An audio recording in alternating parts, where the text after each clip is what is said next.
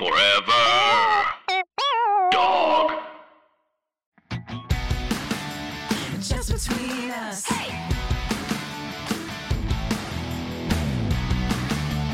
Just between us. Hello, I'm Allison Raskin. I'm a writer, mental health advocate, and I'm Omicron boosted, baby. Hi, I'm Gabby Dunn. I'm a writer, bicon, bisexual icon, wink, and available to try things as a guy. If you leave me to go become a try guy, I will never forgive you. And I have forgiven you for quite a few things, and that, I'm sorry. You can't abandon me to be a try guy. But what if you come and be the new try wife? Look, I'm not going to take a big demotion from being one part of a duo to being your fake wife on your foursome. No thanks. Here's the problem is that you kind of already are my fake wife. You remember on that TikTok thing where they were like, they were saying like what happened to certain BuzzFeed people. And then they were like, Gabby is still with their girlfriend. And then you were so upset because you were like, they didn't even say they knew my new pronouns. They knew that we were still together, or they thought we were dating, and they thought we had been dating this whole time, and they didn't know your name. They just thought you were my girlfriend. Look, I'm not even convinced they were talking about me. Really? Yeah, maybe they don't. Yeah, I don't know. Said whatever. I can believe whatever I want. Oh my God. Well, this is Just Between Us, a variety show filled with heartfelt advice, ridiculous games, and brutal honesty. I don't want to bring the vibe down, but I am newly back in LA from Florida. I went to Florida, and I know that a lot of you guys, longtime listeners, and people who maybe this episode spoke to you. We did an episode last year with my aunt, Michelle Dunn Baker, about her experience with my uncle and finding out like 10 months into their marriage that he was HIV positive in 1987, and the sort of journey that they went on thinking he was going to die within a year and a half. They were together for 35 plus years. He did pass away last week.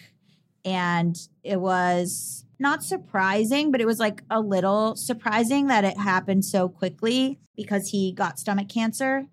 And then there was just like, on top of his AIDS diagnosis, there were just a million other things going on. And like normally from AIDS, you don't pass from AIDS, but you pass from having a compromised immune system. And then something else happens. So I went home. The whole like 2 weeks beforehand were really difficult. And then because he was passing, and then we didn't know if I should go home, what I should do. Should I talk to him? Should I not talk to him? Like, and to preface, I'm very close with my aunt and uncle. They're my godparents. And also like my aunt and I are just like very close friends. And so I'm super, super close with them. I don't have a big family. So it's like my parents and then my aunt and uncle are sort of the only other adults, you know what I mean? And if you listen to that episode, they were like a couple who was completely obsessed with each other, like very in love, barely fought. She told me one time that someone was like, you think your husband is so perfect. And she was like, he is perfect. She knew obviously that he wasn't perfect, but like they were like, it's not like, I don't mean to say that like couples that aren't good together like should die. But like, you know what I mean? Like, it's like a couple that like is like in their 70s and they still love each other and they're like obsessed with each other. And like there's no, and then it's like that's who passes away. It just seems like incredibly unfair. So then I went home and it was like really harrowing and bad. And like, there were a lot of factors, but like also just she's really upset. And also just the strangeness of like, okay, now another family member that I'm close to, and also Mal and I are planning the wedding, and it's like Mal's side of the family is like 40 people and my side is like 7 people, and like so you just feel the absence more. And he was like a really, really, I posted this on my Instagram, but he was like a really, really interesting and like good guy, and like survived, like did all these treatments, survived past the date they thought he would die in the 80s. Like, as a straight man with HIV in the 80s, he was like a total oddity, and people were telling Michelle to leave him and like all this stuff, and they ended up staying together, and then he had 35 years. So, and he was on he was on Larry King talking about like all the treatments that he had done and stuff, but he was just like a very interesting spiritual guy. And like the stuff that is making me like the most upset is like the little things, like when I was trying to write about him, like the stuff that was like hitting me the most is, saying broad strokes his life, and then also saying like, he had this like little affectation when he spoke where he would say what he wanted to say, and then he would say, and in other words, and then say the exact same thing again. And like, that's just like, this like little thing that you start to think about, like, you're never going to hear that again, or like he would always say things were terrific. And like, just like these kind of quirks and stuff that you're like, oh, that's not going to happen anymore, which sounds very strange maybe, or small. I don't know. I don't think that sounds small. Those are the things that make people uniquely themselves. Yeah. And it was one of the nephews, his nephews got up and gave a eulogy, and his eulogy was just all the weird words that Stephen made up and then all the definitions of them. So, which was really nice. So like, he was like, he went through and he was like, okay, so there's something called a shmooly, and a shmooly is when you get a redo on the golf course. So they'll like play like shmooly rules, which is like, if or like, which is made up, or like calling people wackadoos and stuff, or like just little like affectations that.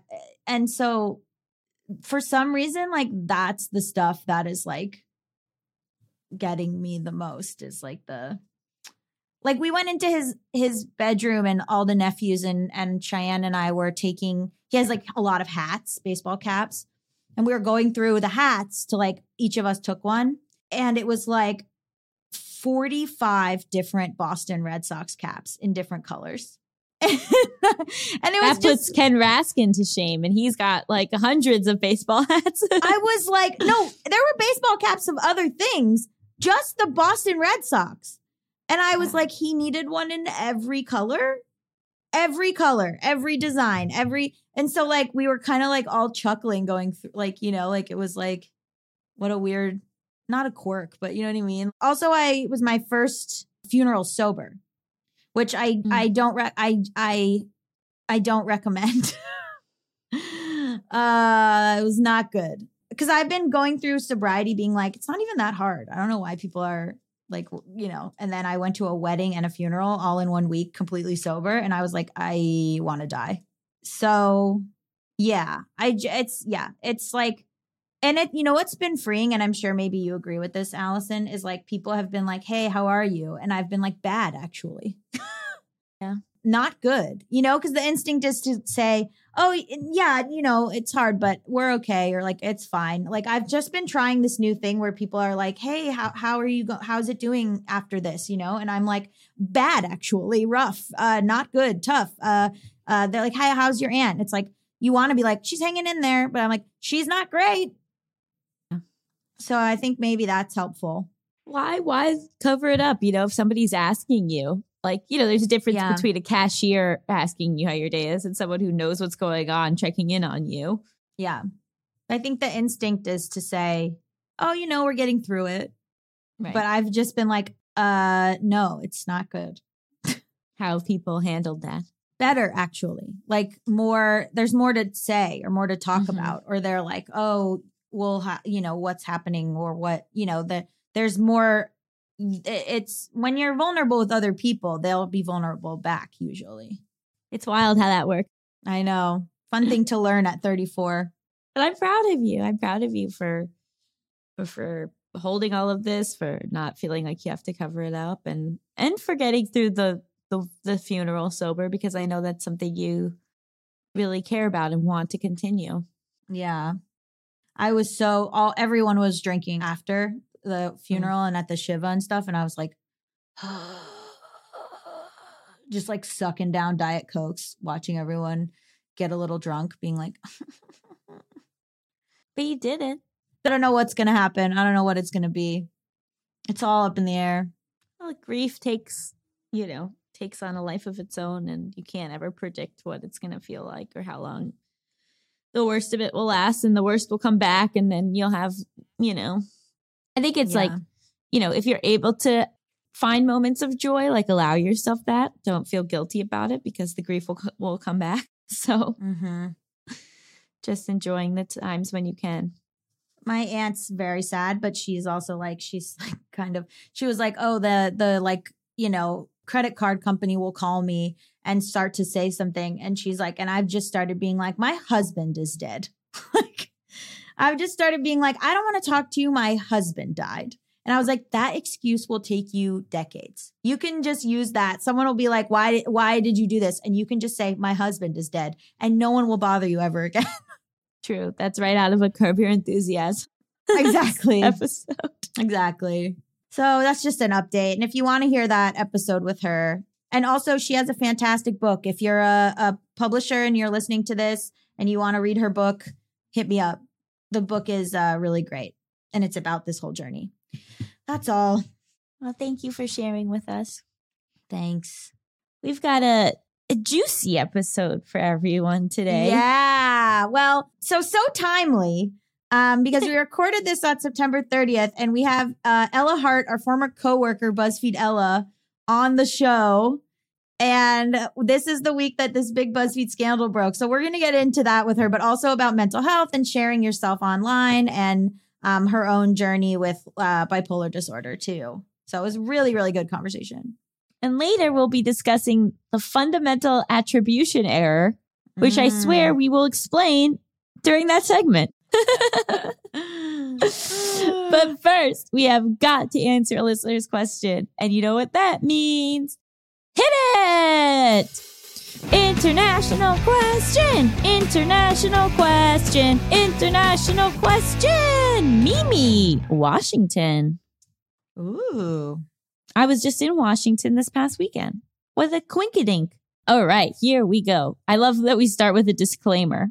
I looked at this and I thought that like one of you added this disclaimer, but it's like, no, like our incredible fans are like, disclaimer. Yeah, exactly. Disclaimer, this is kind of a long one. I tried to condense it as much as possible while also maintaining what I think are important aspects of this situation. I love you all in JBU and the advice you give other listeners. So even if you don't read this one, just know you've both already helped me so much. Thank you. TLDR. I'm in a long-distance situationship with someone I was obsessed with in high school. I am afraid to admit my true feelings to him due to the past and our current stages of life. How do I get past the fear of being vulnerable with someone I care about? I, female, 24, had a 2-year-long crush on this guy, male, 23, in high school. It was really bad, like to the point where I got drunk for the first time in my college town, called him, and left him very cringy voicemails. Do you remember I Hate You, I Love You by Ganache? Is it Ganache? Nash, I think. Nash. I really don't know, but I love the Judaism of Ganache. Ganache. Are we cool? No. And we never said we were. What's their G? Okay. Yeah, saying that through the phone. Embarrassing is an understatement. I got over it within a few months, though, and didn't really think too much about him until mid-2020. When he started messaging me out of the blue. We started talking pretty platonically and sporadically at this point. But come summer 2021, he and I were both in our hometowns at the same time, and he asked me if I would like to hang out. We ended up spending every second of our time together until we went back to school. This has become a pattern for us, where we will act like an actual couple whenever we're around each other and continue to message each other daily when we're apart. There was an unspoken understanding that we would still casually date other people while we were apart. This system worked really well, in my opinion, as it helped keep me some emotional distance from him. That is, until I graduated from college and moved back home. Since then, it's been really hard to think of him in this stage of his life where he's able to meet and date his peers while I am living with my parents and uninterested in the men in my area. Sure. I recently went on a week-long solo trip to California, about an hour and a half from where he's living. He drove down to see me. We did all the touristy shit together, again, presenting as an in-love, head-over-heels, obsessed with each other couple. We ended up driving up to his college town where I met all his friends. He had apparently told them all about me, and they loved me, and the PDA did not stop around them. He even told his mom that he would be seeing me and told me that she asked if he was thinking of marrying me due to how often we try to see each other despite the distance. This made me feel really secure in what we had going on. I have ridiculously strong feelings for him. I have been fantasizing about our relationship would be like if I were to move down to his area. Maybe not the healthiest thing, but I'm at a point in my life where I would really like to have a stable long-term relationship. I was already planning on moving to California in the next year and a half or so anyway. The issue is that I have a really hard time being vulnerable, and my subconscious keeps bringing up my past obsession, which makes me feel like an idiot for falling for him again in the first place.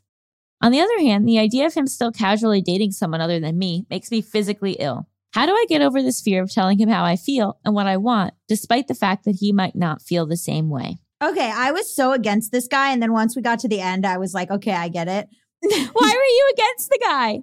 I was like literally going into like, if he wanted to, he would. Like I was like on, and then like towards the end when she asked like actually a really like intelligent and self-aware and vulnerable question, then I was like, okay, I've changed my mind on this situation entirely. So I think it's a matter of you don't ask, you don't get. Like if you have all this stuff that's unspoken and you're making assumptions, you're not going to get what you want. If you don't ask to be in a relationship, if you don't ask for him not to see other people, you're not going to get it. So you have to weigh the stress of vulnerability and the stress of him maybe not feeling the same way against the stress of never saying something and against the stress of like not being in a relationship that you want to be in. And also like he might be feeling the same way and he just doesn't want to say that to you. Although I do think it is a huge love bombing red flag when they say that they told their mom about marrying you, because I just think that a lot of men who've tried to love bomb me have done that. And when they bring up like, maybe we'll get married, they're full of shit, especially if you're not in an official relationship. If a man starts talking about marrying you before he says that you're his girlfriend, he's love bombing and don't believe anything he says. But because that's not a thing that you talk about unless you're in a relationship. I'm sorry. I guess he was saying his mom asked about it. Why is he sharing that with you? Yeah. Why is he telling you that? And why is he making it seem like you're like his mom is whatever? If you're not in an official relationship and he's involving his mom to make you feel secure in a certain way, goodbye. But I do think even if he doesn't feel the same way, like you have to rip the Band-Aid off and ask at this point. Like you have to, because you can't keep doing this because you said you're physically ill about certain parts of it. And I know that you want to stay in this like bubble, this like fantasy bubble where it's like, we don't have to talk about anything. And this is all just like working out perfectly and magically, but you have to communicate. You have to make sure you're on the exact same page. Otherwise, this is going to be very painful for you. And I think there's also like a lot of work that maybe needs to be done in separating who you were in high school from who you are now. Definitely. Right? Like we've all done cringy things. We've all left that voicemail, maybe not that same song, but versions of songs and rambles and bananas Facebook messages that I could pull up. But like, I think that like maybe you're too attached to this old version of you and feeling like that you're in the same place or that he views you the same way, which obviously isn't true because he's the one who reinitiated interacting with you and like seems to like you and like has prioritized you, you know, in different ways without even being in a official relationship with you. So I think just like allowing yourself to say like that's not me. Like, and That's also not me allowing anymore. yourself to say, I'm older now and I'm able to have like a potentially stronger sense of self. So I think that like when we have fallen really hard for somebody, when we're like younger and more vulnerable, it can feel really scary to then engage in a real relationship with them because you think you're going to just like backslide. And if things don't work out, that you'll have the same level of reaction that you might have had as a teenager. But the reality is like, you know, there's so much self-work that can be done so that like, it's not that if things don't end well, you'll be totally fine and walk away unscathed, but it won't be the same level of despair that maybe you at 17 would have felt. Exactly. And like Gabby said, like, you just gotta risk it. Like the thing about relationships is like they're inherently vulnerable, they're inherently risky, and you can either separate yourself and become a hermit and never engage in a relationship and just protect yourself at all costs, you know, losing out on a lot of wonderful experiences. Or you can say, look, I'm going to be like all these other people around me who are being vulnerable, who it's not like anyone, like every single person that you see in a relationship is taking this step and this risk. And like, you don't look at them and think if the things don't work out, their lives will be over. Right. Like, I think that like when it's to us, it's like, but I can't handle it. I would fall apart. I couldn't possibly, but it's like, you could, you just haven't gone through that experience yet. But like when it happens, you will be able to handle it. You will get through it. It'll suck, but it's just part of life. And like having a little more faith in yourself and your ability to handle things, and also allowing yourself to go after what you want, right? Because like you don't want to live a life where you don't engage in life because and you're you never afraid. know, and you might never know. Yeah. And you have regrets that you never asked.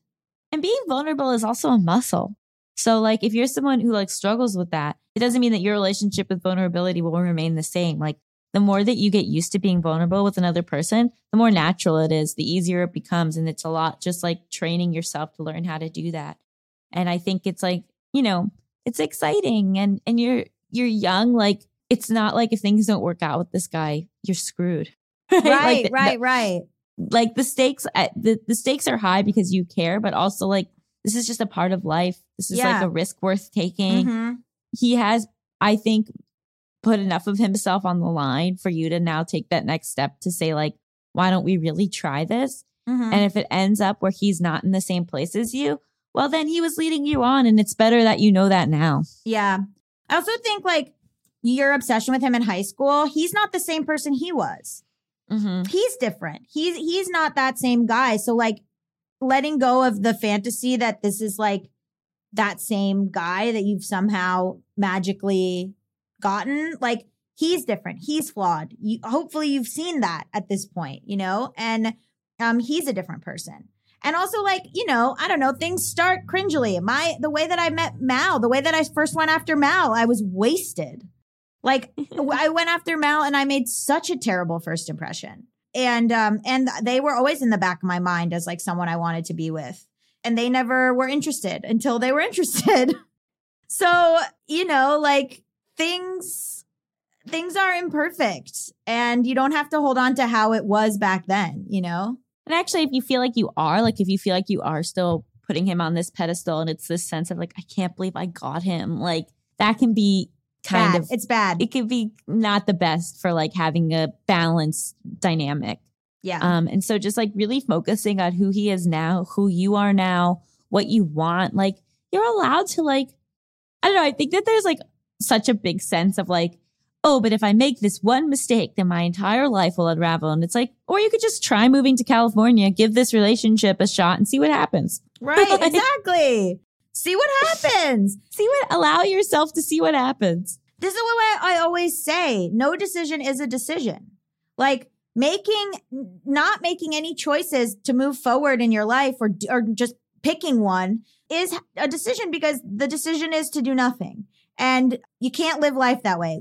The life keeps coming and don't stop coming. And it's not like you're like completely emotionally safe now, right? You're already feeling yucky feelings and worry. And so it's not like this is a perfect situation that you're going to rock the boat with. Like it's the ground that you're on right now is not sustainable. So you either got to hop to the side of being in a relationship or hop to the side of having clarity that that's not where it's heading. Yeah. And you'll be okay either way.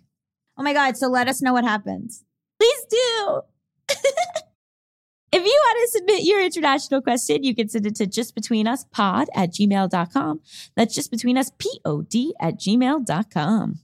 Up next, we've got an exciting interview with our highly esteemed guest, Ella Hart. Stay tuned. With Mother's Day around the corner, are you thinking about a truly special gift for your mom? let me tell you all about mylifeinabook.com. It's a unique service that turns your mom's life stories into a beautiful book. Pretty cool, right?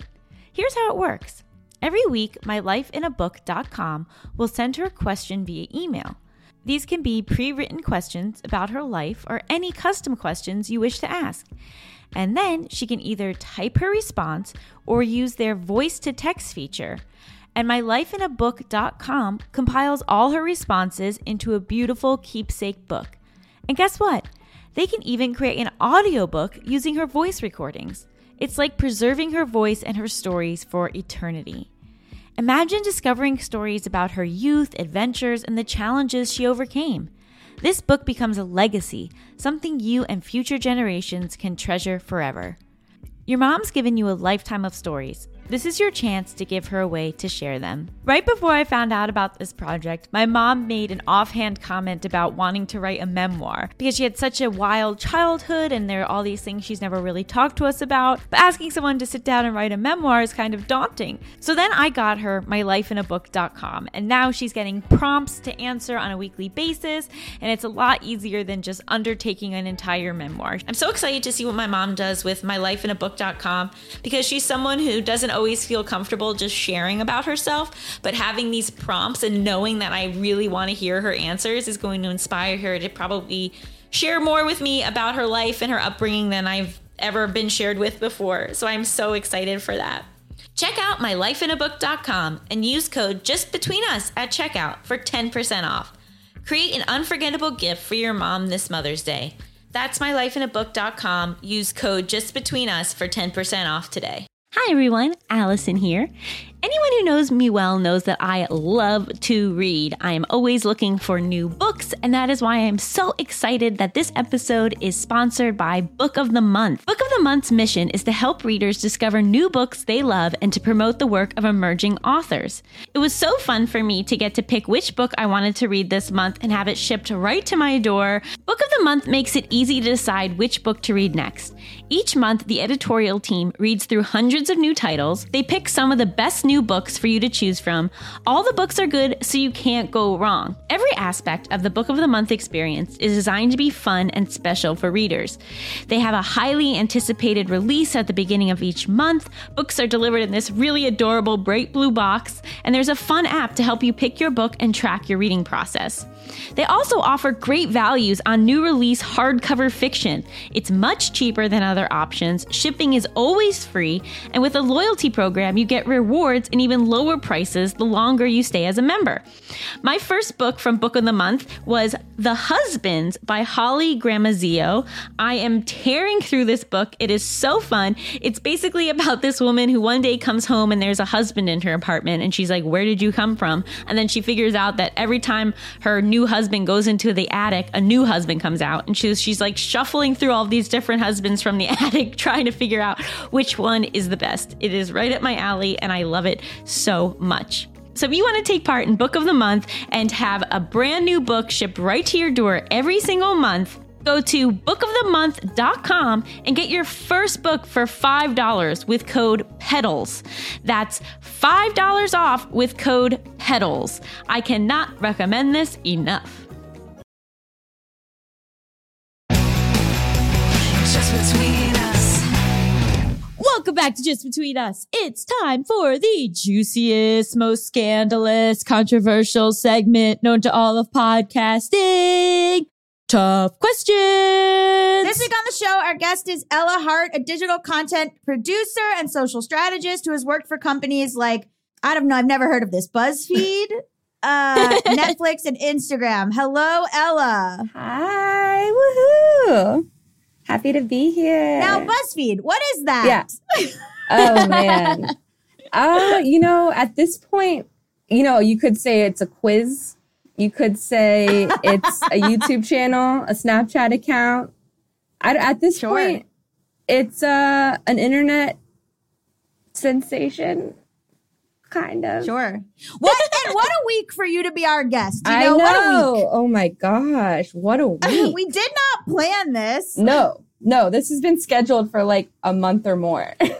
Because we're recording this on September 30th, and this was the week that some pretty significant drama broke about some of our old coworkers. I know. But I don't know. I get uncomfortable talking about it because I'm like, I want to talk more broadly about like what it is like to share your life on the internet. Because I think that like what happened this week really shows that like there is this really difficult thing between like who you are and like your persona and how close you are to that persona. And, you know, all of us have struggled with our mental health and like what it is like to be on social media when you're struggling with your mental health. And so I don't know. I feel like that's a way and that makes me feel, even though I want to just do a deep dive gossip session. Yeah. I mean, I feel there's like enough of that. That's for off mic. Yeah, exactly. Exactly. No, I mean, it's interesting because we all worked at Buzzfeed during like people call like something like the golden era of like, I want to say YouTube, but like it was definitely a scene, you know, like we really came up during like a time when there was extreme growth and like a lot of people became interested in this type of content. And it's so funny now because people will come up to me and they're like, when I was in middle school, I loved watching you. And I'm like, oh my God, like what? It wasn't that long ago. Like, but I feel like we were like a part of like a niche sitcom, you know, like something like that. Like that's what it feels like. Well, it's interesting. Weren't you, okay, you didn't come into BuzzFeed trying to like be a face. You were like hired as like a producer. You're one of the people who, like Allison and I came in and we were both like actors and like whatever. And you kind of like, how was it to sort of like be like, I'm hired as a behind the scenes person and now, oh my God, I'm accidentally famous? I mean, it was so weird because, I came in as a producer. I came in just out of film school. So working for BuzzFeed was really fun because it was a lot of what I had done in film school, which is just like making silly content with your friends and like just putting stuff out there. But it was like right at the time where people started like video content was like becoming a part of social platforms. So it really all came down to like, we had these really small budgets, as everybody knows, and we just like were trying to make fun, silly shit for the internet. And so we ended up just putting ourselves in stuff because we didn't have enough money to hire actors at the time. And it wasn't like, we were just trying to like portray like different like, you know, relatable moments, facts, whatever, just kind of just like whatever we wanted to make. And so it was a really weird experience. And I think like me going through it, like I was like, I don't really want to be so much on camera. And that's why we kind of like, we're like, let's bring in people who actually know what they're doing. Cause like there's a lot of cringy, like silent camera acting going on, you know? But then people like latched on to you as like a character because you were in like You Do You and Violet and all that stuff. So like, yeah. So like what did you feel like the character was like close to yourself or were you like trying to give a lot of, because like you're also in a lot of unscripted videos where you're like sharing stuff about your life. Yeah. I think as we went on, like it started to become really fun to be in stuff. And it felt like it was like being with a group of friends who were just like creating content together. And like as time went on, like it became more and more fun to be in videos. Like at first it was so awkward and horrible. And like they're like, I feel like the first videos I'm in, I think like they're not even up on the internet anymore because they were just so awkward. Like, but as time went on, like I got more comfortable and I realized that it was like a lot easier to kind of convey what I wanted to convey and like just put myself in that position. I think like a lot of the content that I'm in, like it's like unscripted stuff. Yeah, totally just me, my opinions, whatever. And I was just having fun, like being in content with people. But then like the scripted stuff, I think I would kind of like just kind of play the role that was needed for the scripted content. Like I'm not a great actor, so I'd be like, put me in like the easiest type of thing that I could do. And I had a lot of fun. Like I had so much fun. And I didn't expect to like it to grow into what it was. And it's not like where I want my career to go, but like I'm really happy that I got to experience it. Well, and then similar to kind of the people who started putting their relationships on it, then you started dating like literally one of the biggest I know. People. I know. Yeah, so it was crazy. Yeah, I started dating Hannah Hart, who is like one of the OG YouTubers.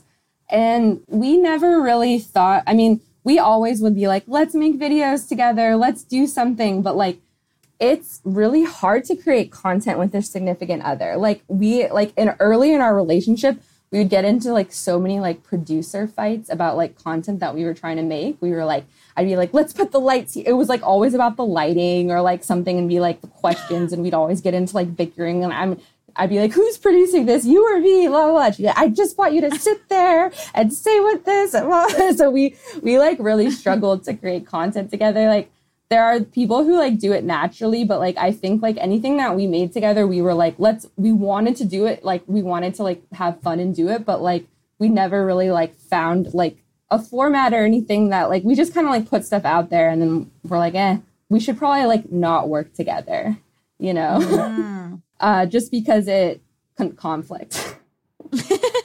Yeah, but then it's so interesting because like the scandal that broke is like about a couple that kind of shared everything, and then people were shocked by like the man in the couple's behavior. So like I know I don't want to seem like an internet stalker, but I know that like you and Hannah got engaged, then you had like some mental health struggles, and then you ended up getting married. But like what happened like with like sharing all of that stuff, and then it kind of feels like, I remember I also felt shitty where I was like, you know, I'd share a lot, and then I would feel obligated to be like, oh, well, I have to let people know that I'm sort of having this. And Allison had the same thing with her ex-fiance. Like, you know, I feel obligated to, how much do I share now that things are going poorly? I know. It's really tough. I mean, I think I have a weird relationship with my social media, because it's not like I have a ton of followers, but I have enough where I could like do something with it, like create some kind of something, like, I don't know, like maybe make videos or like, I don't know, like I could do something with it. And I've always kind of like peppered in shared stuff. I have fun on Instagram stories. I like making content for the internet, and like I'm alone in my house to like put myself in it. Similar to Buzzfeed, I just got used to it, and now I got used to sharing so much, and it's kind of a weird thing.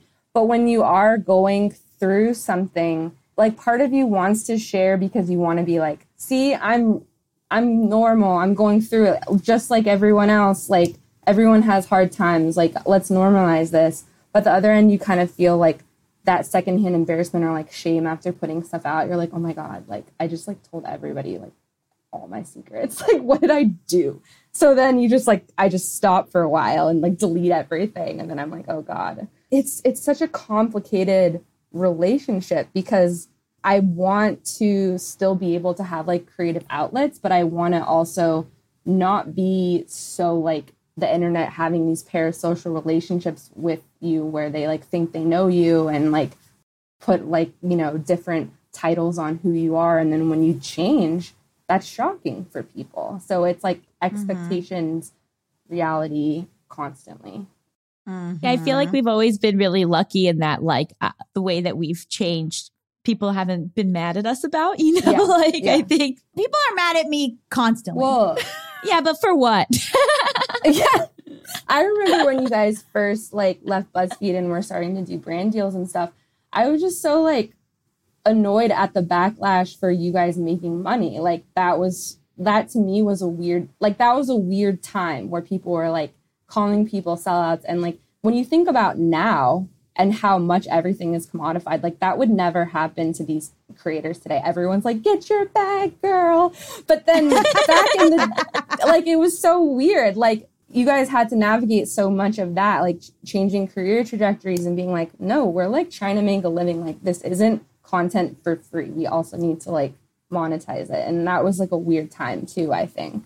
I think it's also just so hard to, you know, like we talk about comparing ourselves to other people all the time. And like, it is rare to have been in a situation where you worked with all of these people at the same place and then you see what happens to everyone's individual careers and feeling like, oh, well, I screwed up. Why is it my career where theirs is? Or why don't I have the amount of followers that they have? And like, lately I've just been feeling like the weight of like trying to stay relevant. I know. It's like It's exhausting. scary. I know, it's exhausting. I mean, even just like in regular career type roles, like I have that feeling too, where I'm like, I don't want to like miss the next promotion or job title and like get sucked into like, what's BuzzFeed? You know, like there was a time where you could kind of like get a bunch of job interviews and everyone would be like really impressed. And now it's like way less of that like excitement because there's so many different companies doing similar things. But it's like, yeah, definitely a lot of comparison. But I mean, back to what you guys were saying about the mental health stuff, like, yeah, I'm bipolar.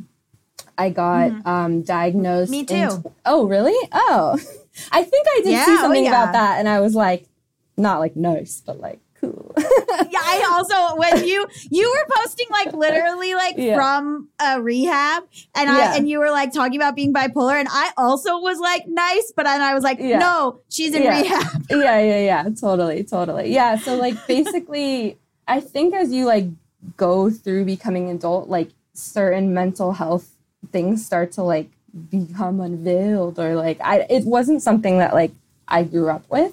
My brother's bipolar as well. So there was always this like kind of like, you know, just like care and tending towards his mental health when I was a kid. And it was something that I always knew about and like had experience with, but I never thought like I would be bipolar too.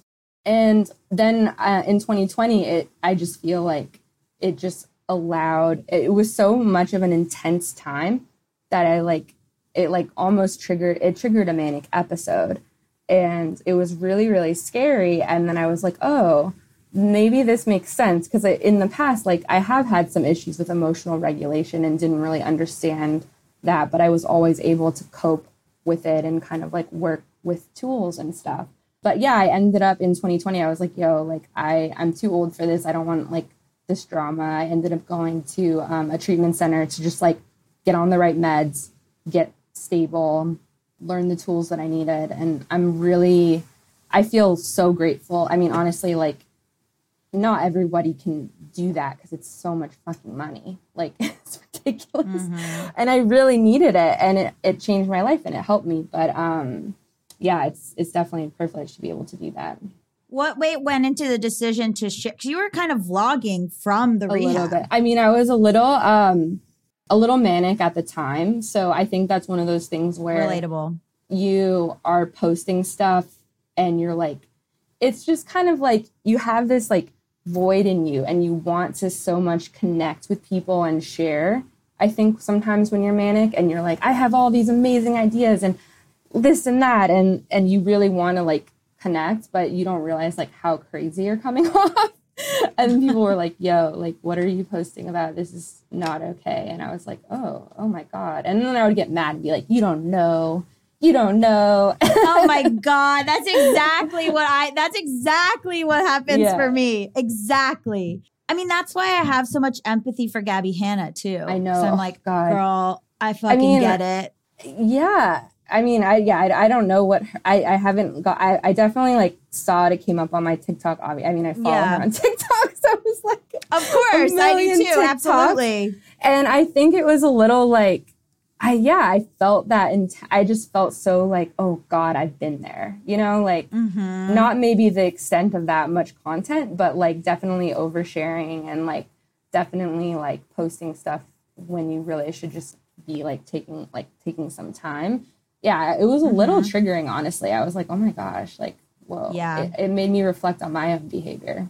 I think like for a lot of us, you know, we talked a little bit like hearkening back to the scandal of this week. Like, I think a lot of us we were so young at BuzzFeed. And I think a lot of us were trained mentally in some way to seek that validation online to to like put things out there and to not, I started lacking the ability to understand like what needed to be posted and what didn't need to be posted.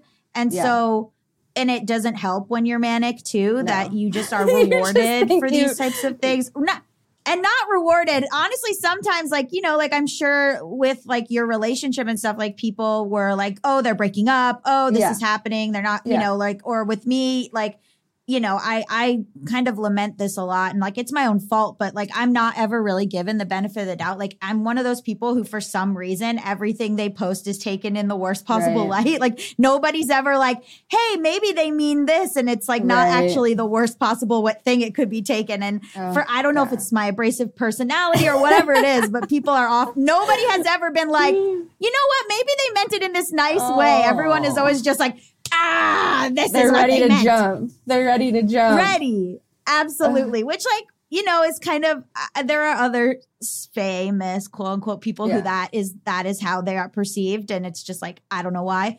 Probably like a bad personality. I don't know. But so like, I mean, so like, I feel like, hate, you know?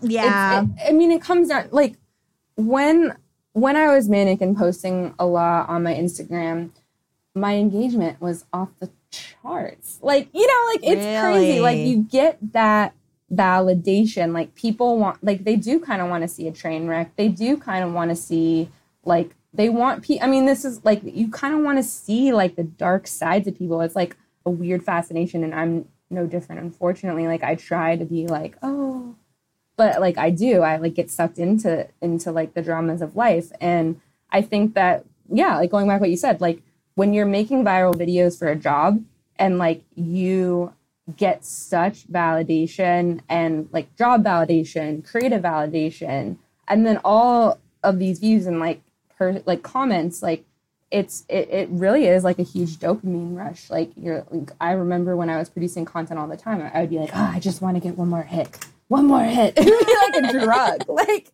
it's crazy. So I think like when you're manic and posting on media, and then like people are like, it feed into that, and it, you know, like I was getting tons of comments and getting tons of engagement. Not all of it negative. Like it was really feeding into it, and I really had to like, I think being in treatment, and then when I finally got, my manic episode ended and I was stable, I felt this like immediate like fear, like, oh my God, like I was living in this like bubble world before where like I was so smart and I knew what I was doing, and then all of a sudden I was like, I know nothing and I'm scared because I had this confidence that I don't have anymore.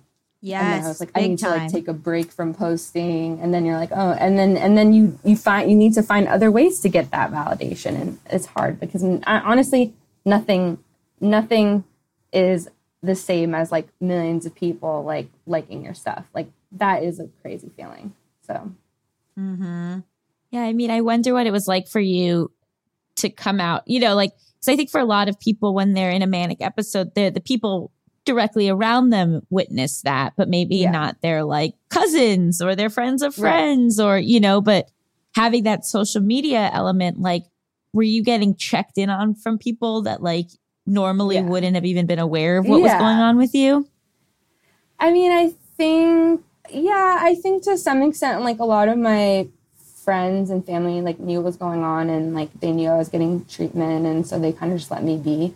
But then I would get like the random acquaintances who would like check in and stuff like that. And, you know, ultimately it's like, I think in some ways it's kind of nice to hear from people and hear, like, even if it's a curiosity on their part, like, I still was like, oh, okay, that's nice. I mean, they didn't say anything negative to me. So, you know, but it is weird you share all of that and then you feel super exposed, you know, but at the same time, like, I don't necessarily, it's something I didn't want to hide either. Like, I still feel like being online, creating content, I do get a benefit out of being able to be open and vulnerable and live that way without like other people and you know who have bipolar or have other mental health issues have to really hide it for their careers and even for their families, and that can be kind of a heavy weight. So I also kind of feel like a little bit free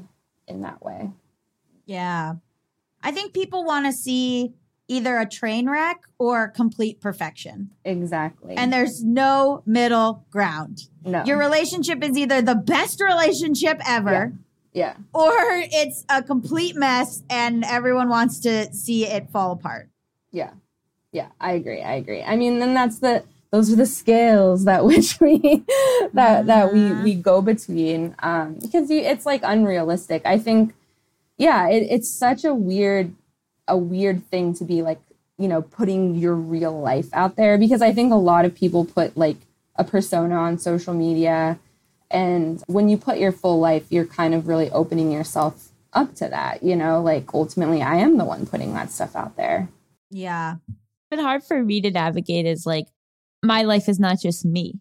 So like, how much can I share of these other people that populate my life? And like, yes. And then feeling like, well, I can't share this because that's not respecting their privacy. But then I feel guilty that I'm not being completely transparent because I've been transparent about me. Like, you know, and it's like so murky and having to like realize like, oh, I don't like, it is more important to respect the boundaries of the people in my life than to like share everything. Right. Totally. Yeah. No, I feel like I definitely like have changed the way I view content and putting stuff out there in learning better boundaries, like boundaries with myself and with other people, because I think that it comes down to sometimes like a lack of boundaries when you don't know what to share or what not to share. And you kind of feel like you're being so open, but at the same time, like that can be harmful to you and it can be harmful to the people around you. So it's like relearning that. Like I had to really learn a lot. I did a whole a therapy group just on boundaries, which was really, really great. Yeah, it's hard because like my fiance is like a known person as well. And I talk about us, I think, fairly authentically. And sometimes people they don't like it. Like the conversation that Allison and I had a conversation about me stealing Mal's clothes. And it was like, this is a boundary of Mal's that I break, and it's a little funny. And Mal knows it's funny, and I know it's funny. In the episode, we said that, and then like, you know, commenters were like, I'm very uncomfortable with the way that Gabby like goes through Mal's boundaries, which like there are things in our lives that Mal does to me that I do to them. You know, like we're both human, we're both imperfect. But like if we don't portray ourselves as like the perfect trans couple or a complete train wreck couple, and we're just like a normal people in the middle who like argue sometimes and like whatever. People are like, this is so uncomfortable. They're like, yeah, it is uncomfortable because like we're an actual couple. And like I realized after that, when that got kind of backlash, I was like, oh, right. People in relationships don't either make it look perfect and put out a cookbook or like it's like a complete train wreck. You know what I mean? Yeah. No, I 100% agree. I'm also guilty of the close boundaries thing. But I think in relationships, why be gay if you're not going to wear each other's clothes? I know. And we've had so many. Why are you gay then? We went like to separate closets, like whole other thing. Because I was, but then I'll be like, that is literally so why is it only a breaking a boundary when it's me? But when you do it, but it's funny. Yeah. I think that's the thing about relationships, because boundaries are flexible. Like you can and that's part of growing with a person, like figuring that stuff out. I mean, and of course, like if it was like a serious, real thing, like I'd be like, okay. But when someone's like, I don't love it when you wear my clothes, I'm like, well, okay, but like the laundry needs to be done, so I don't know what to do here, you know? Like, it's because because I think a lot of them have never seen a depiction of like an average everyday relationship. Yeah. Which I think putting all of that pressure on it to be perfect is possibly what breaks some people. I mean, for instance, like in your situation, like how did you feel? Like I remember, and this is me again being a stalker. I remember people saying like about you and Hannah, like they're not going to get back together or whatever it was. And then you guys ended up getting married, which is like so relatable. Like things are imperfect and like people work things out and whatever. But you're like you suddenly became a very famous queer power couple. Yeah. And there's like no room for not being the best possible queers. Yeah. Well, yeah. So then it was like if you become bad representation in your own life. I know, but it's like things are messy. I mean, like I think the thing that's also unique about our relationship too is that Hannah has been very open with her mental health struggles and her whole life and her whole childhood. And I think what people, you know, what they don't understand sometimes is when you have two people that are like kind of like struggling with their mental health, like that's like its own type of situation. And either you can move through it and get stronger and learn, or you go your separate ways, and that's okay too. Like, I didn't know if we were going to get back together. I think that we both knew that we really loved each other and knew that to be together, we really needed to be healthy in our best selves. And we took a 3-month break, which was really hard. But at the end of it, we were like, yeah, like, we're both working on ourselves. We've built a life together. Like, let's continue doing this. And yeah, it's messy. It's not always what people want to see, because sometimes they think, oh, an unhealthy relationship, never be together. And it's like, yeah, I hear that. I get that. But if people are willing to grow and change, like, let's do it. Like, that's what life's all about, you know? So I think sometimes, like, things can be unhealthy and then they can change and they can grow. So, but yeah, I was definitely, I mean, like, I'm not an easy person to be with either. So we're going to take a quick break, but stick around. Turtles All the Way Down is the acclaimed #1 bestseller by John Green, author of The Fault in Our Stars and Paper Towns. Turtles All the Way Down is now streaming on Max. NPR named the novel a, quote, sometimes heartbreaking, always illuminating glimpse into how it feels to live with mental illness. Asa Holmes never intended to pursue the disappearance of fugitive billionaire Russell Pickett, but there's a $100,000 reward at stake, and her best and most fearless friend Daisy is eager to investigate. So together, they navigate the short distance and broad divides that separate them from Pickett's son, Davis. Asa is trying. She's trying to be a good daughter, a good friend, a good student, and maybe even a good detective, while also living with the ever-tightening spiral of her own thoughts. Turtles All the Way Down is a brilliant novel about love, resilience, and the power of lifelong friendship. As someone with OCD, it is so wonderful to see OCD represented in an incredible book. I think it is so important that we talk about mental illness, both in our own lives and through narrative. Buy your copy of Turtles All the Way Down in stores today and catch the movie streaming on Max.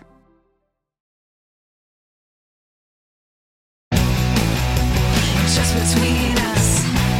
And we're back. Does it feel like your relationship now is different than your relationship before the break?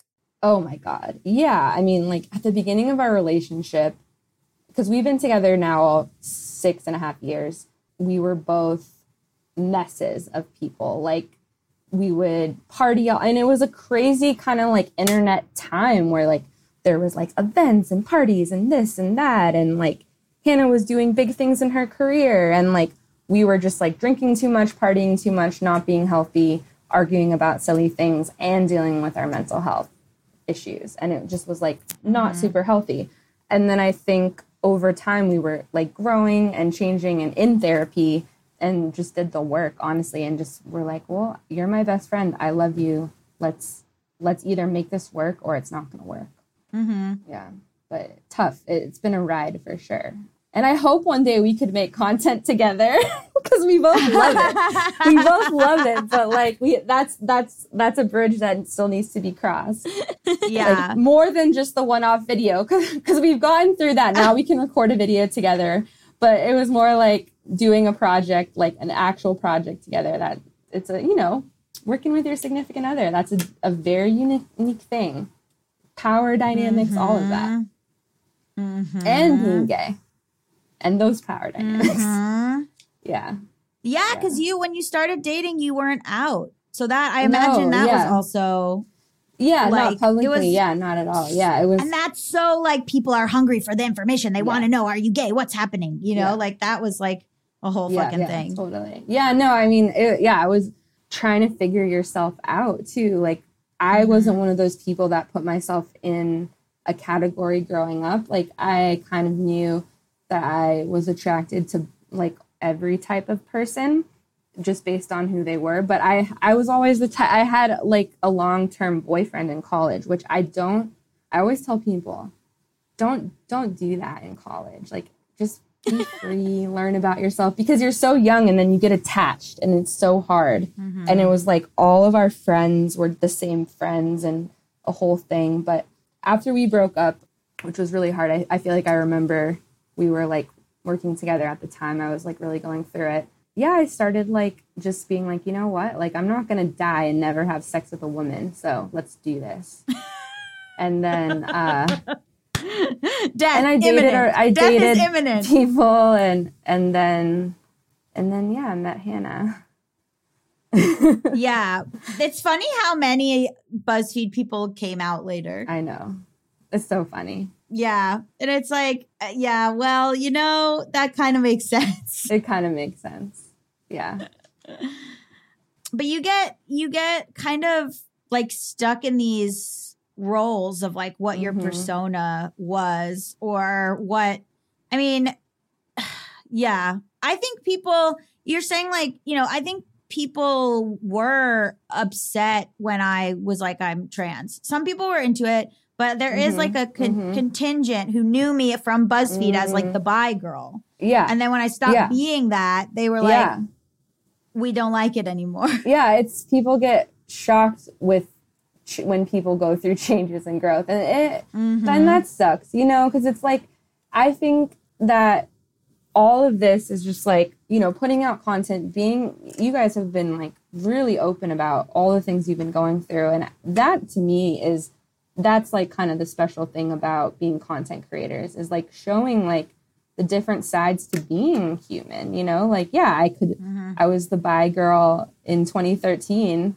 and that's no longer me and that's okay. But yeah, people get, and I'm not mad at it. Yeah. Well, people say, how do you feel about, like, people were saying to me, like, do you feel weird about the old videos that there's so many videos of you pre-transition online? Right. And I was like, I don't feel weird. I mean, I'm sure I said some fucked up shit. Please. I'm like posting old videos from BuzzFeed being like, this is, I'm waiting. I'm like, go through my shit, please. I'm sure. I'm like, oh God, I'm going to get canceled. I know it. I don't know what I've said, but I'm sure I've said it. Yeah.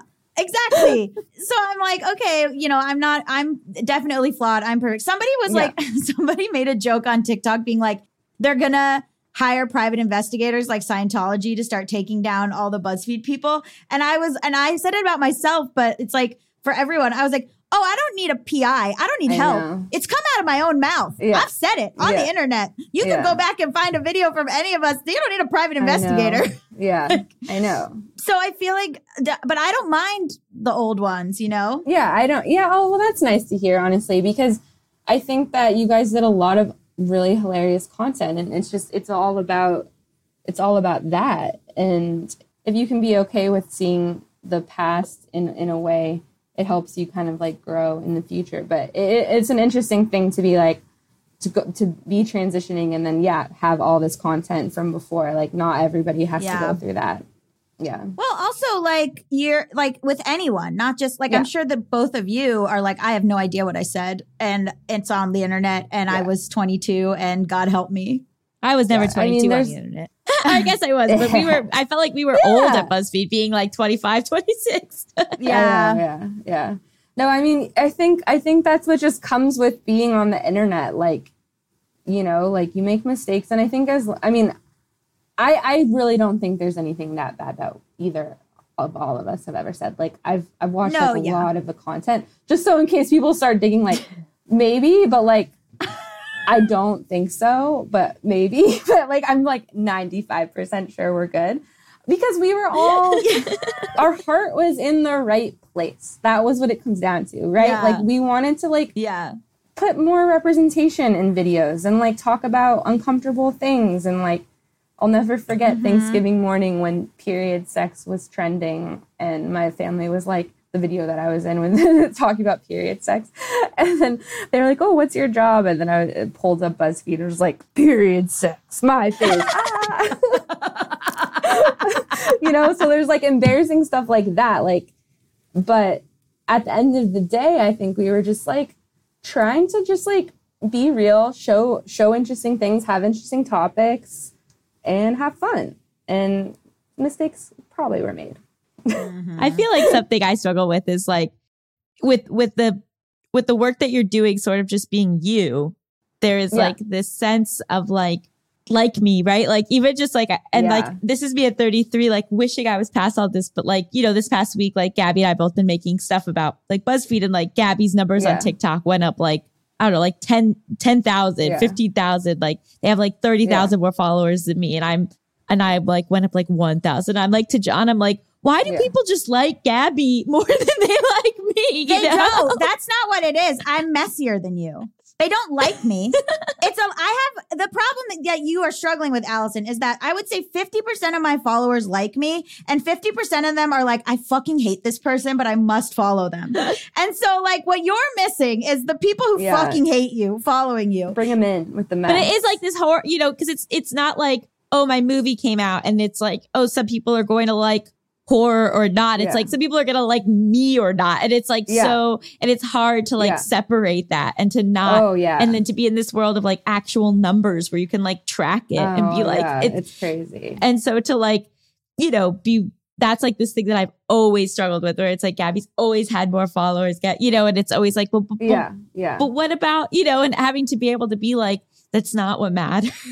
Right. Like, I mean, it's hard. It's human for sure. I mean, I feel that way. Like, I mean, I was posting on TikTok for a while, but then I was like not posting, and I'm like, dang, like if only I had been posting, maybe I would have a platform there. And it's like, there is that thing where like you're used to kind of creating on these social platforms that you're always kind of like wanting to figure it out and like what's the thing that's going to work for me. And it's a fun challenge, but it can also drive you a bit crazy too, and it takes a hit at your self-esteem.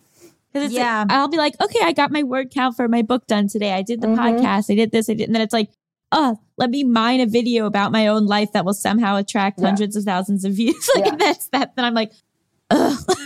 It's so funny. We all are so traumatized because like you're saying that about me, but then I'll look at Kelsey's content and be like, what the hell am I doing wrong? I know. So like, I know. Kelsey like crushing it on all platforms. I'm like, damn girl. But her content is so fun. I mean, her freaking dog, it's adorable, you know? Right. And it's just because I try to fight against it because I think especially the women at BuzzFeed, we were all very pitted against each other in a lot of ways. Yeah. Which like, I mean, that led to conflict with me and Quinta, which we had to work out. Like everyone was sort of like, you know, trying to pit. And when Kelsey first showed up, I was blonde and bisexual and she was blonde and bisexual. Yeah. And when Kelsey first showed up, I felt like, oh my God, they know I'm on my way out, so they're replacing me.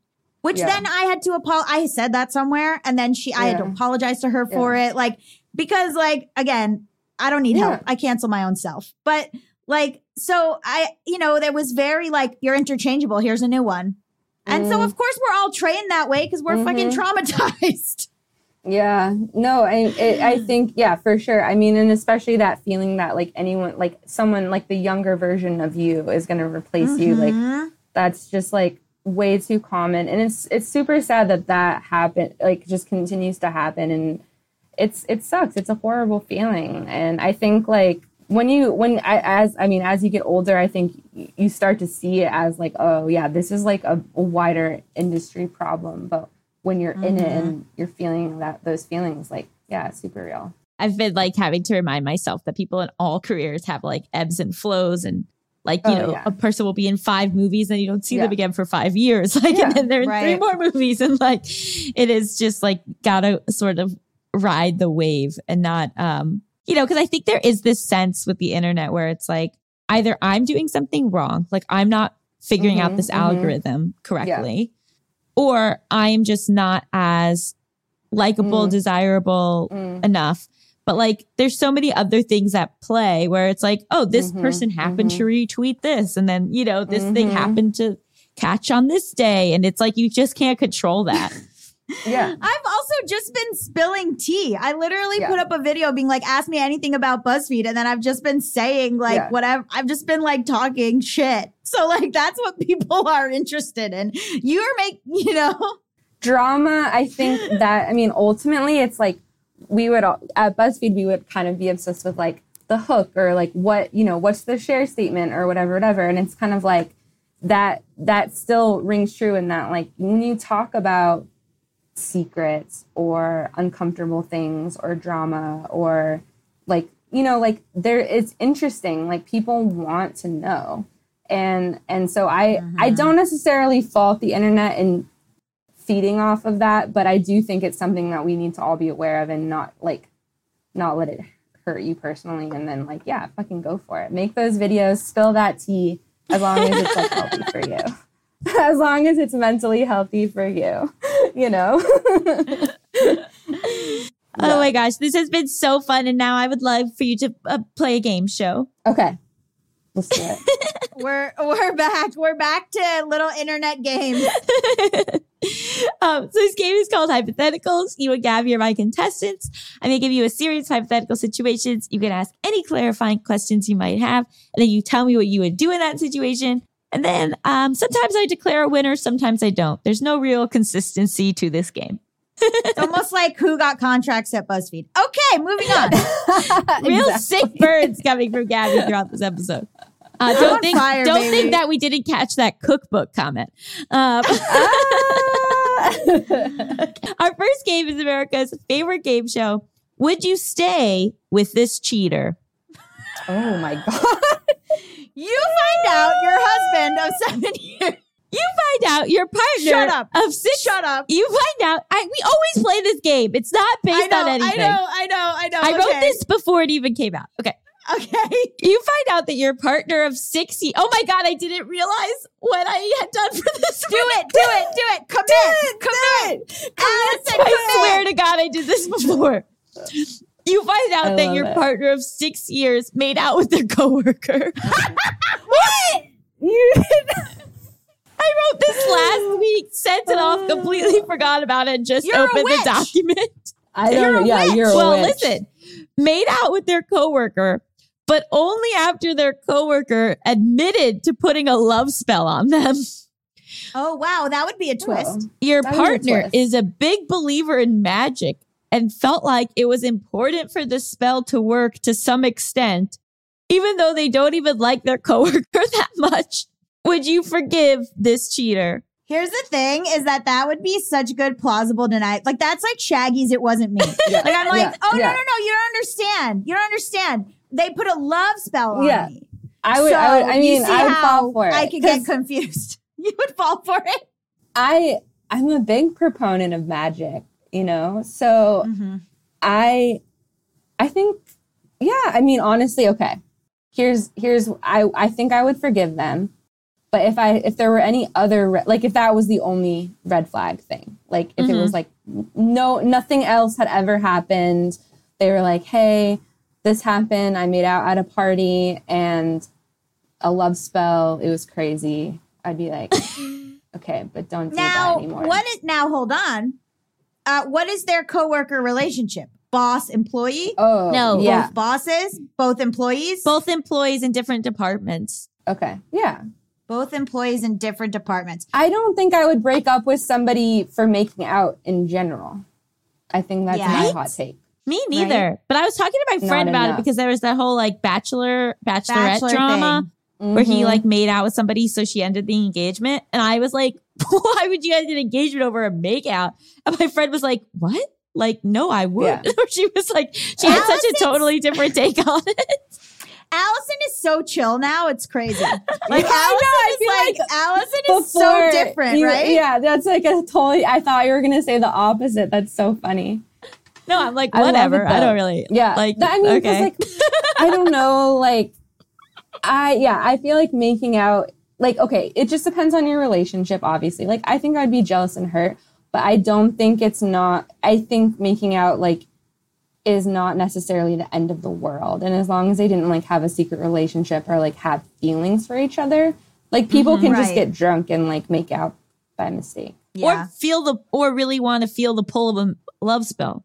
Want to keep the hope alive for magic. Yeah. But then they go back to their coworker and they say, after we kissed, the spell was broken. And it's double jeopardy. So you can't do the same spell again on the same person. Ooh. So we're done here. Yeah.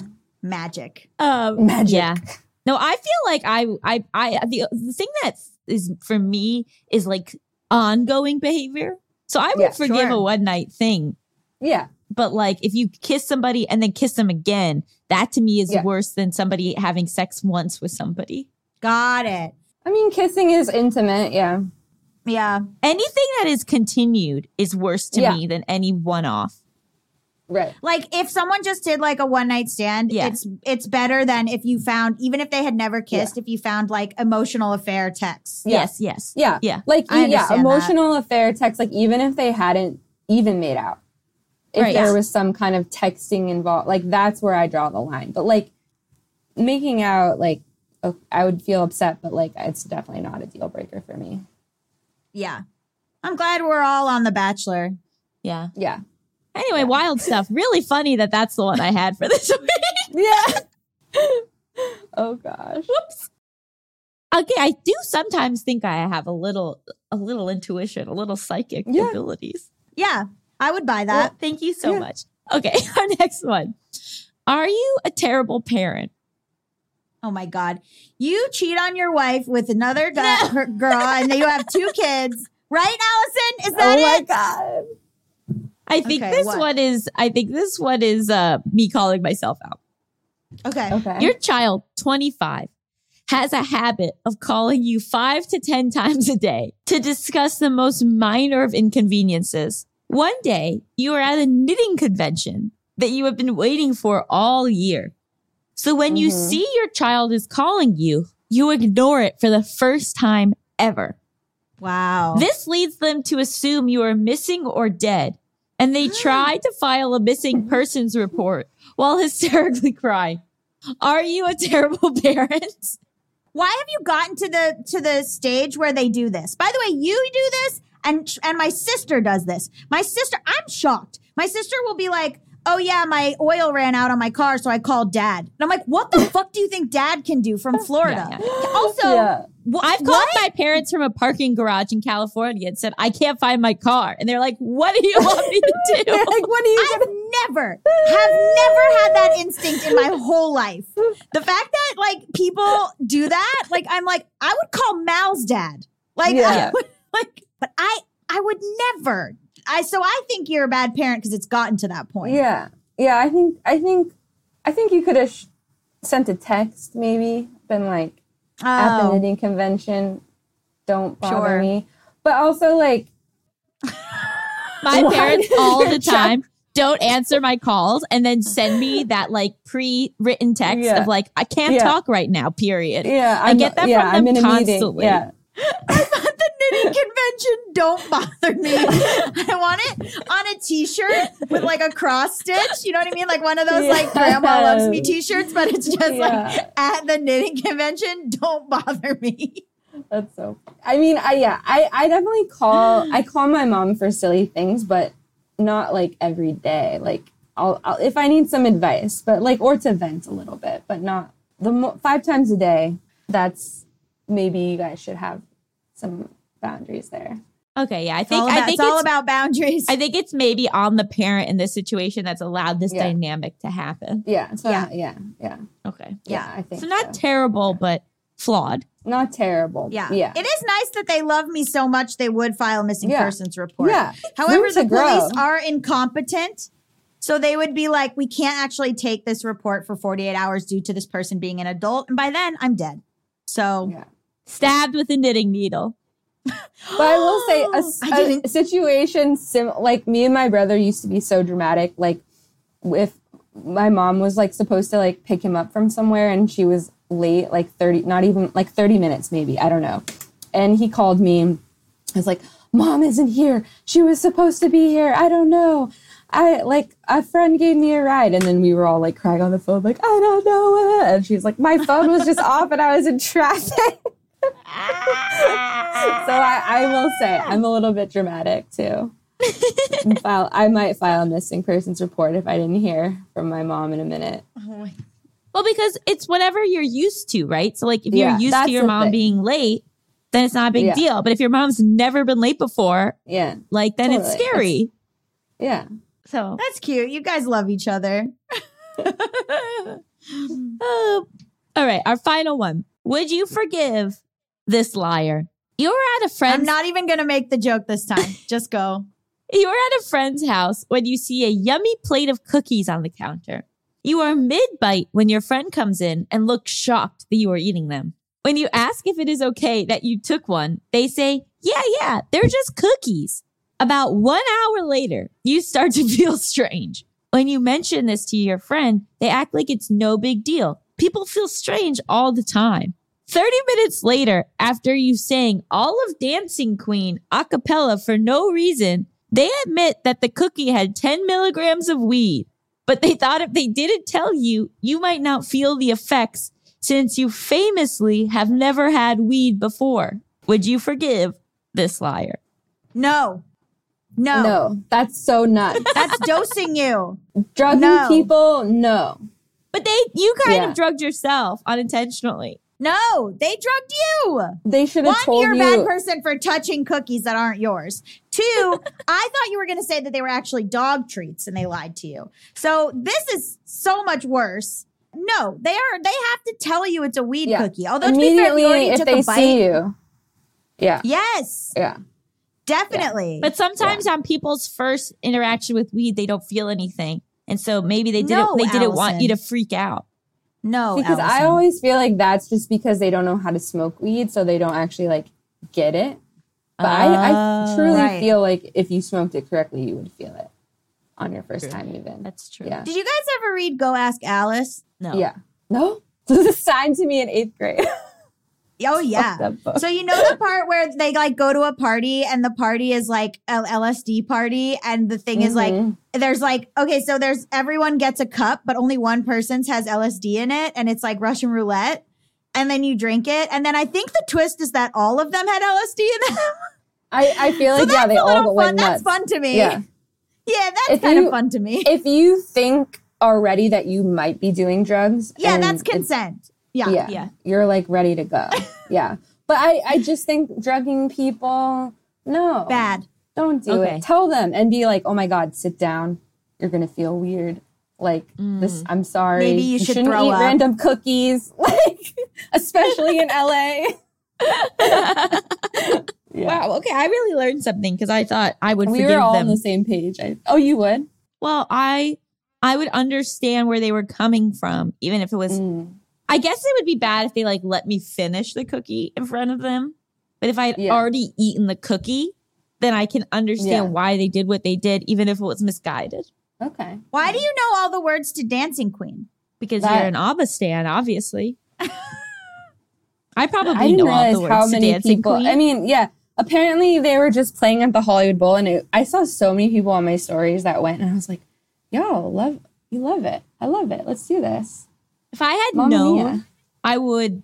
Oh, but I was out of town. You would be there dressed as Meryl Streep's character from Mamma Mia. No, I don't do costumes. You know that. You don't do costumes, but one year for Halloween, you did dress as the concept of Mamma Mia too. Yeah. That's actually a really great idea. I love that. I went as the visualization of joy, of pure joy.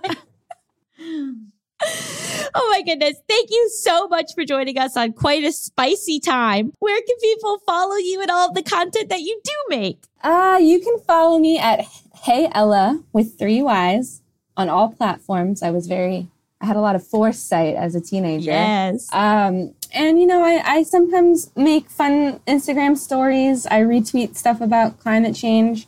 And one day I might make a YouTube video again. Who knows? Ooh, maybe about climate change. Yeah, maybe. Okay, whatever.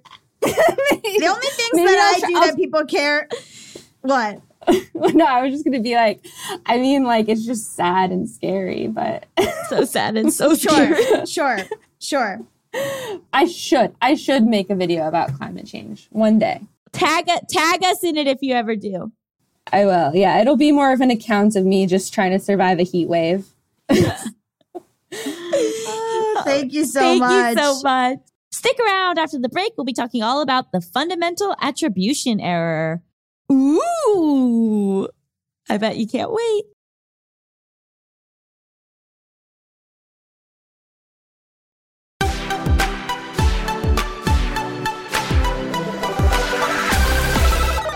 Welcome back to Just Between Us. It's time for topics. XXXXXXX, baby. Baby. Baby. Ooh, Melissa. I liked that one. The Thank way you. the light is hitting you right now, you are glowing. Thank you. Are you wearing gold eyeshadow? It's like a mix of things. So it might come off as gold, but I think it's more pinks and something else in there. But yeah. It looks Okay. beautiful. Thank you. An angel. Oh, we never said why we were recording remote. We're recording remote because John has COVID. I don't have COVID as of right now, but we're just being extra cautious. He's sleeping in my office and I'm running around shouting that I'm a super dodger and immune. You're like, honestly, him sleeping in the office is working out really great. He's going to stay there, in fact. Yeah, you can regulate temperatures because y'all have different sleeping temperatures. That's true. The first night we each took a dog where I had Phantom and he had Sugar. And then last night I got both dogs. Wow. He's in there going, lonely. Yeah. But I am think he so did that because he lonely. didn't want me to wake him up when I had to walk them in the morning. But he pretended like it was because the dogs were betraying him. Wow. I like these bits that y'all have going on in your house. Right. We got exactly. a lot of bits happening at all times. Yeah. Wow. Well, okay. So what is the fundamental attribution error? Okay, so I'm in social psychology right now, and I'm learning a lot about how humans think and interact and behave. And this is a really interesting concept where it's basically like the fundamental attribution error refers to an individual's tendency to attribute another's actions to their character or personality while attributing their own behavior to external circumstances outside of their control. Can you give an example, please? Yeah, so like, okay, you're at the store and somebody is rude to you. You're going to think that's a rude person. They're not nice. Whereas if you're rude to somebody at the store, you're going to be like, well, I had a really hard morning. I'm under a lot of stress and nobody knows all the things that are going on that's outside of my control. Okay. I'm the opposite of whatever this is. I think that I try so hard, in fact, to extend people this kind of leeway. Like I'm always the person who's like, if someone's not writing me back, it's because they're pooping. I think that constantly. Now, could somebody like, if someone doesn't email me back, I'm like, oh, they must be really sick. They must have, again, diarrhea really comes up a lot for me. But like, I'm like, I always think if someone's speeding, I'm like, oh, my wife is giving birth in the back seat. Like I always think, yeah, I always think that people are having, but like, then when people are bad people, here's the flip side. Because then when someone is actually a bad person, I'm like the last person to figure it out. Like, and so then I get screwed by like people in my past who like, you know, I'm like, well, they had a rough day or well, they did this. I make excuses for people who like, I absolutely should not have been making excuses for. And here I end up burned. So actually, perhaps there is some benefit to this. Well, everything's a balancing act. I mean, I think what's helpful is to the pause for reflection, right? Even being able to say like, hey, could this be for some reason I don't know about? Just like giving yourself the space for that. And obviously for some people, if every single time you interact with them, they're really mean, like you can at a certain point be like, well, this might be part of their personality. But right. Or being able to just say like, I don't know everyone's full context and context matters so much. And then also looking at yourself, right? Being able to say like, am I excusing too much of my behavior? Am I not taking accountability for how I'm acting because of certain things? And then also realizing that other people don't know your context, right? So maybe it is important to kind of fill them in. Like maybe you are very valid. Maybe it was a really rough morning for you. So you were curt with somebody in your life, but then being able to say like, hey, sorry, I was this way. This was what was going on. Makes sense. That's the missing step for me. Like, and Mal is so good at being like, why don't you just say that? So like, I was late to meet someone and I was so upset. And Mal was like, why are you so upset? And I was like, well, because I had a conversation with this person like a year and a half ago. And they told me that they hate when people are late because it makes them feel like makes it feel like the person doesn't respect their time. And also we've been having like some weirdness between us. And now I'm late to meet them. And I just know this is their pet peeve. And like, I've fucking ruined everything. And I was having a meltdown. And then Mal was like, when we get there, why don't you just say that? And just be like, I'm so sorry. I know things have been weird and this doesn't help. And like, I'm going to pay for dinner. And like, you know I remember this about you, that time that like being late is a pet peeve of yours. And like, I'm so sorry. And Mal was like, just say that. And I was like, yeah. I was like, How oh did my you God. feel after? Well, I was like, because my thing is to like either make an excuse for myself or be like, well, I don't know. Like I left because I had left my engagement ring somewhere and had to go back and get it, which is a whole other thing. But I was like, oh my God, like, this was out of my control. And like, this is not my fault or whatever. But instead I was like, Mal was like, why are you really worked up? And then like, then she was like, oh my God, no problem. Like I just ordered an appetizer and like hung out. Like it's really no problem. And then I did pay for dinner because we were like 20 minutes late. But I was like, right, you can just say that. Yeah, I feel like I'm the same way as you, Gabby, is that I give a lot of people like the benefit of the doubt or try to like, I feel like there's a reason for a lot of things. But then when it comes to my life, I don't like share what I'm going through because I don't like being vulnerable. Like I feel like I'm letting people down too. And so I don't like, and then I'm just like, it's just I'm just making excuses when like sometimes excuses are that's the reason why excuses exist, you know? Yeah. And I'm so hard on myself. Like I jumped immediately to in the car. I was like, I'm a terrible person. I'm a horrible person. Like I'm like jumped to that right away. And like with someone else, I'd be like, oh, they're late because this, I am like, I just give them the benefit of the doubt. Then to myself, immediately, I'm 20 minutes late. And I'm like, I deserve the firing squad. Like what? Since you know that about yourself, have you been able to try to extend more self-compassion? No. Well, Mal's good at that. So like, I'll say, they'll say what is actually wrong. I'll say, and then that they really simply will just go, why don't you just say that? And I'm like, oh, why don't I just say that? But it's vulnerable to say that, or like, I'll be like, Drew hasn't been texting me back as much as I want her to be texting me back. It makes me sad, but like, whatever, maybe I'm just like annoying her and I'm a terrible person. And then like Mal will be like, why don't you just say, hey, can you text me back more? And I was like, why don't I just say that? Did you say that? Yeah, I was like, hey, I miss you. Like, can you? And sometimes people will be like, yeah, for sure. And then don't do it. Or like, you can't be attached to the outcome. But yeah. Well, this topic didn't really work great because I guess neither of you do it, but most people do it. Yes, no, that's what I mean. I think, well, no, what's funny is my dad will do it. Oh my God. My dad does the thing where he'll be like, he'll tell a story and his character in the story is talking normally. And the other person in the story is talking like shrill or slow or, like the other person is an idiot. So like, it's always like this thing of like, and then I said very reasonably. And then that person was like, well, I don't know. And I'm like, is that how they were talking? Yeah, this is kind of a thing that happens with my mom as well. She doesn't do like voices or anything like that, but she does like, she makes a lot of excuses for herself and then, but like gives no leeway to anyone else. And we get in a lot of fights about this. Yeah.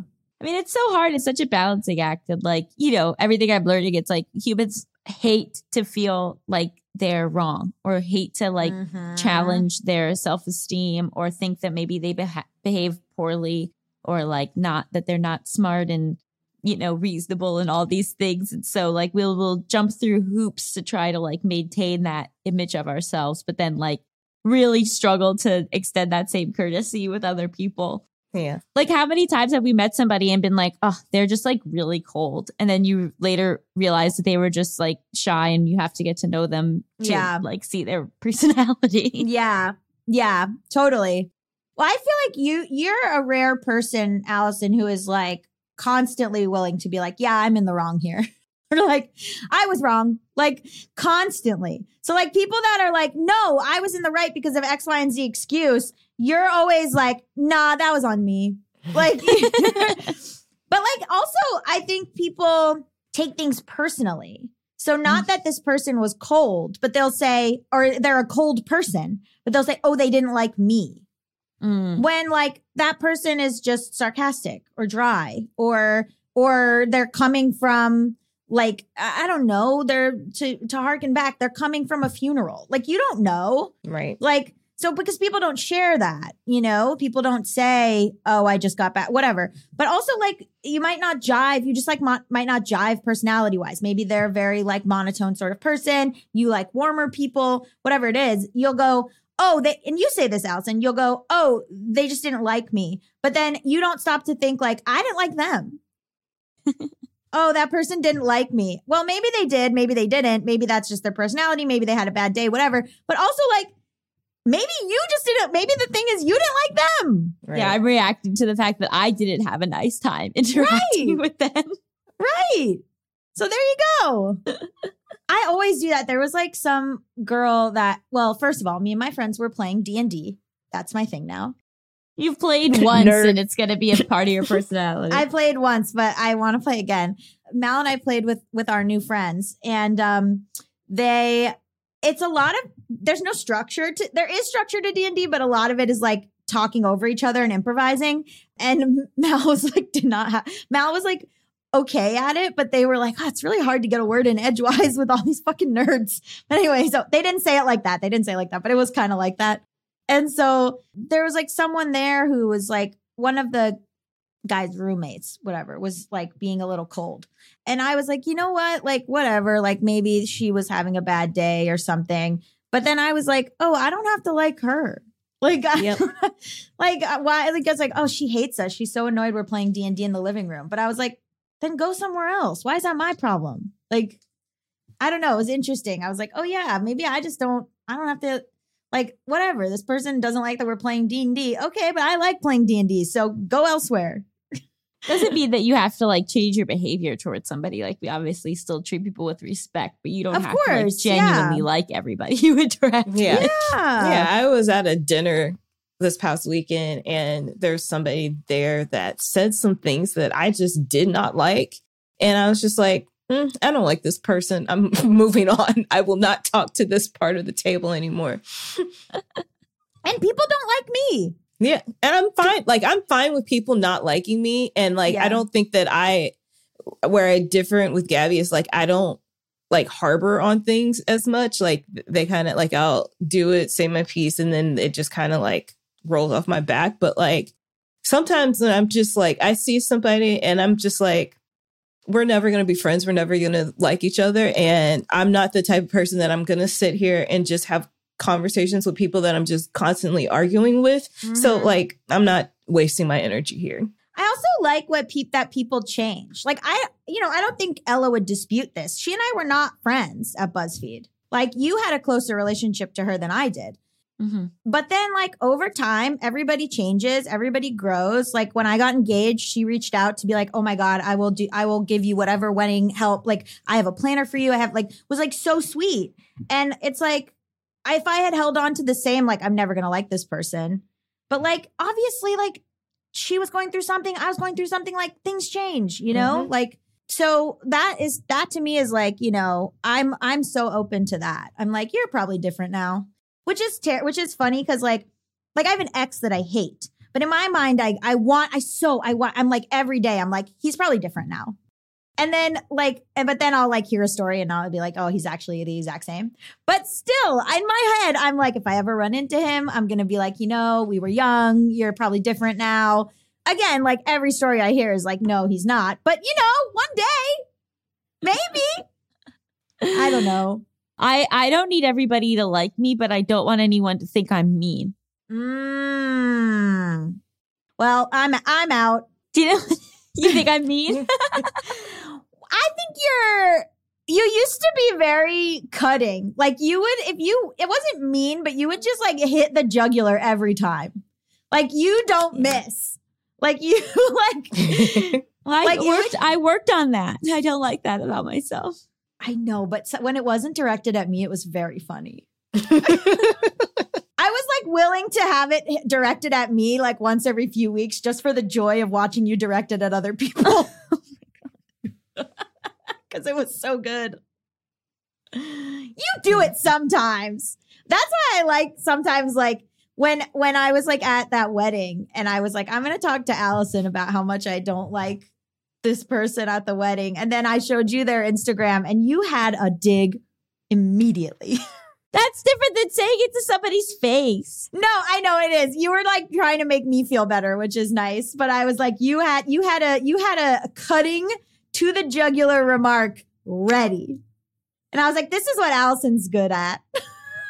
Maybe you should do roasts. She should do host roast. a roast. Mm-hmm. I know. I try to lead with kindness, but I do have a great ability to roast and troll. But you're a very good troll. But the roasting was, I would say that was kind because you were being kind to me. Yeah. Thank you. It's all about perspective. Yeah. Oh man, she don't miss. She don't fucking miss. But then she's like, you have to use your powers for good and not evil. If I wanted to, like, I'm a master manipulator. Yeah.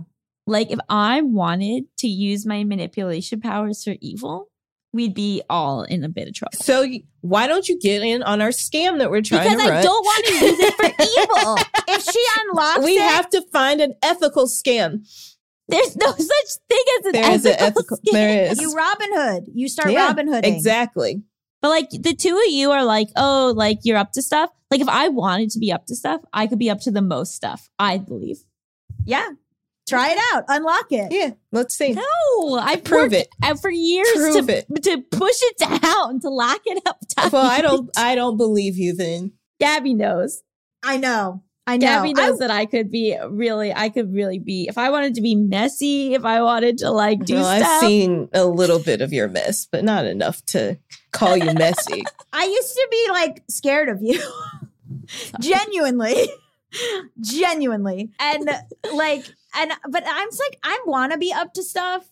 But then, and like I try, but then I like my eye starts twitching. Like, you know what I mean? Like, I'm like, I give myself away. Like, I have physical symptoms. Like, I'm up to stuff. I'm out here. I'm doing stuff, whatever. And then all of a sudden I have like a sinus infection and my body is like giving me away. I'm the person who like, they'll be like questioning me on the stand. And I'm like, no. Like, that never happened. And then they're like, why is your whole face red? Like, why? Like, it's like, ugh, you know? They question me on the stand. I'd be like, I don't remember. Maybe it did happen. That's what I'm always like, I can never speak to the police. I will confess to things I was nowhere even near that happened. You have a airtight alibi. Like you're at the Super Bowl. The camera is on you. I'll be like, maybe I didn't. I don't know. I'd be like, I definitely did it. And I'd be like, no, I was somewhere else. Like, just like, they'll be like, why are you convulsing? This happens. This is how I am. Clump of hair falls out. Anyway. Alyssa could just easily get away with murder. I'm I just think. like, I don't know. Exactly. Well, what do we rate this episode? I will rate it 72 out of 65 tweets, regrettable tweets. Yeah. I rate it 11 out of 10. Just like go for it, girly. Just like ask him. Just go for it, girly. I'm gonna be such a good like gay best friend once I like get over my T levels are in the 500s, guys. So I'm about to be a gay best friend. I'm pitching a show and someone was like, oh, like there's not any white guys like doing this type of show or whatever. And I was like, I have such bad news for you. I am unfortunately a white guy. Like, I know what you meant, lady, but also, well, there's some problems. Anyway. I'll give it 43 out of 12. Gabby casually dropping a Smash Mouth lyric, just moving past it and not giving any recognition to it. I don't think you even caught it, Allison. No. The hits keep coming and they don't stop coming. Back Oh my to the God. room, hit the ground running. Well, thank you to Ella Hart for being our guest. Just Between Us is a Forever Dog production hosted by me, Allison Raskin.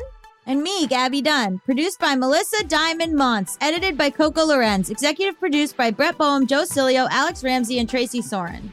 Brendan Burns composed our killer theme music. To listen to this podcast ad-free, sign up for Forever Dog Plus at foreverdogpodcast.com/plus. And check out video clips of our podcast on YouTube at youtube.com/riverdogteam or on our channel, youtube.com/justbetweenusshow.